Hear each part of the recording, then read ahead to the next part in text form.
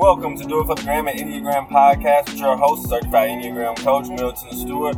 Well, we do it for the Enneagram, not Instagram. We make moves to improve our lives and those in our community. So I wanted to do a quick, happy holidays, Merry Christmas, Happy Hanukkah, Happy Kwanzaa episode. Just preparing for 2020. Right now I'm driving back home from church, so you may hear some bumps and it's raining outside. But I wanted to make sure I put an episode out here just to remind you of a few things to keep in mind as we go into 2020. First thing I want to say, just if there's some episodes that you felt that really moved you or impact you, go back and take a listen to them, because some of those things that your type structure maybe still struggles with, we'll still struggle with it, and so you can go back and still get some helpful reminders, hints, tips to help you go forward.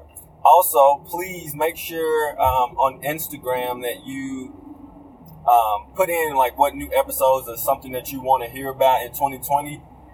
Based on episodes, I've had a few people put in things, and I'm going to try to incorporate those throughout the year for sure.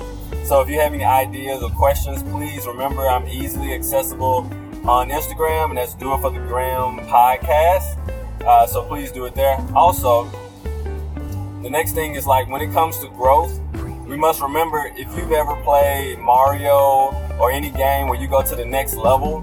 So for instance, in Mario, even though you've made it to another level, you still have to jump over the little funny looking thing, or you'll get out. You still have to jump over the little the little gaps in the game, or you can get out if you fall in between them. And if the little thing shoots, the little plant shoots a fireball at you, it'll still get you out or make you small size or lowercase size or whatever that is.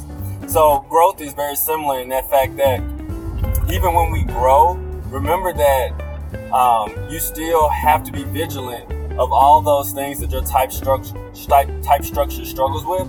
So you got to be aware and keep working on those things, because they can rear their heads back up. Even though you're on the next level of growth, you still have to be prepared and ready for those things that can creep up, those negative automatic reactions or patterns in your life that can be negative or draw you to a negative space. So remember to stay vigilant of those.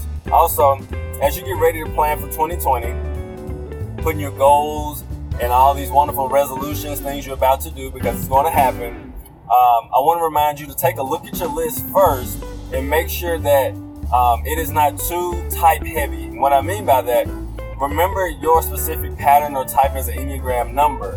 Is this something that you did last year that did not work, or that drove you into working too hard and not a healthy place?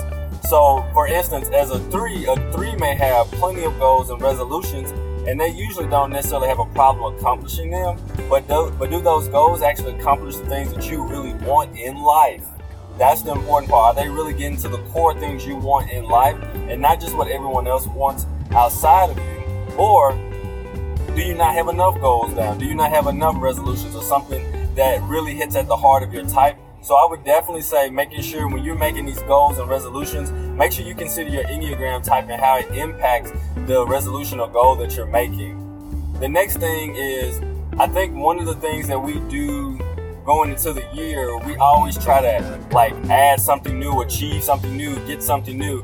What I want you to really look at is trying to find something to subtract out of your life. We have so many things going on in our lives. We do so much. We have so many people, or just a whole lot of different things depending.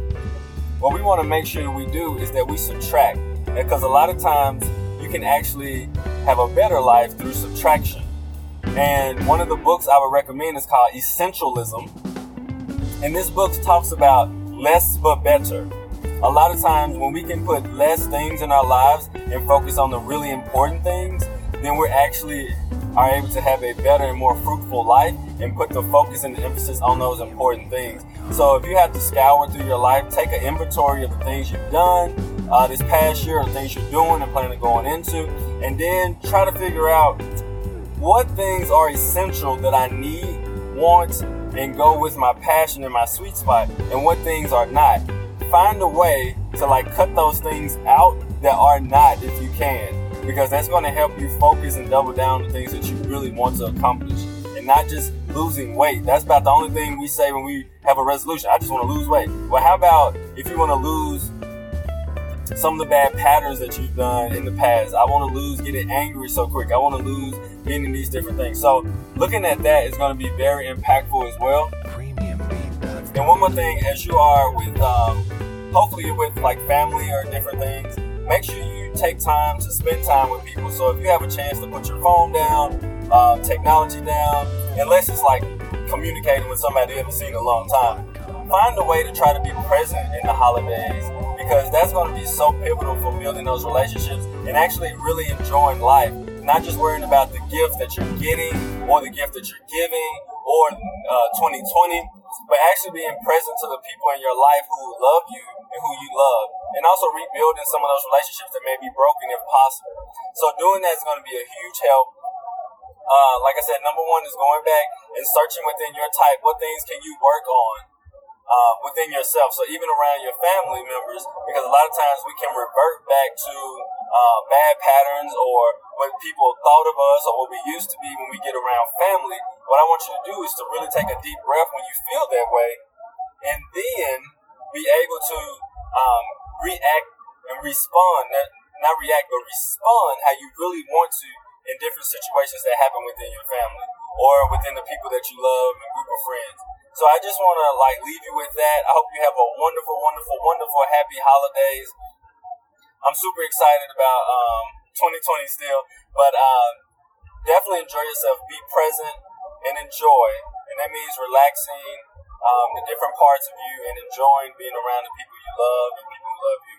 And also, so the last thing, just wrapping up, in 2020, I do have an event, a one-day event coming up in late February, which will go out on Eventbrite, and I would love to see you all there. And so that'll be on Eventbrite pretty soon. Stay tuned to Instagram, and I'll also put it on the, it's also going to be on the podcast, but it's going to be called Foundations of the Enneagram, and I'm going to really hit a good foundational creation of the Enneagram for the attendees, because I really want people to be able to understand it in an accurate level and be able to use it to really transform and change their lives. And so that'll be on Eventbrite. You can sign up for it.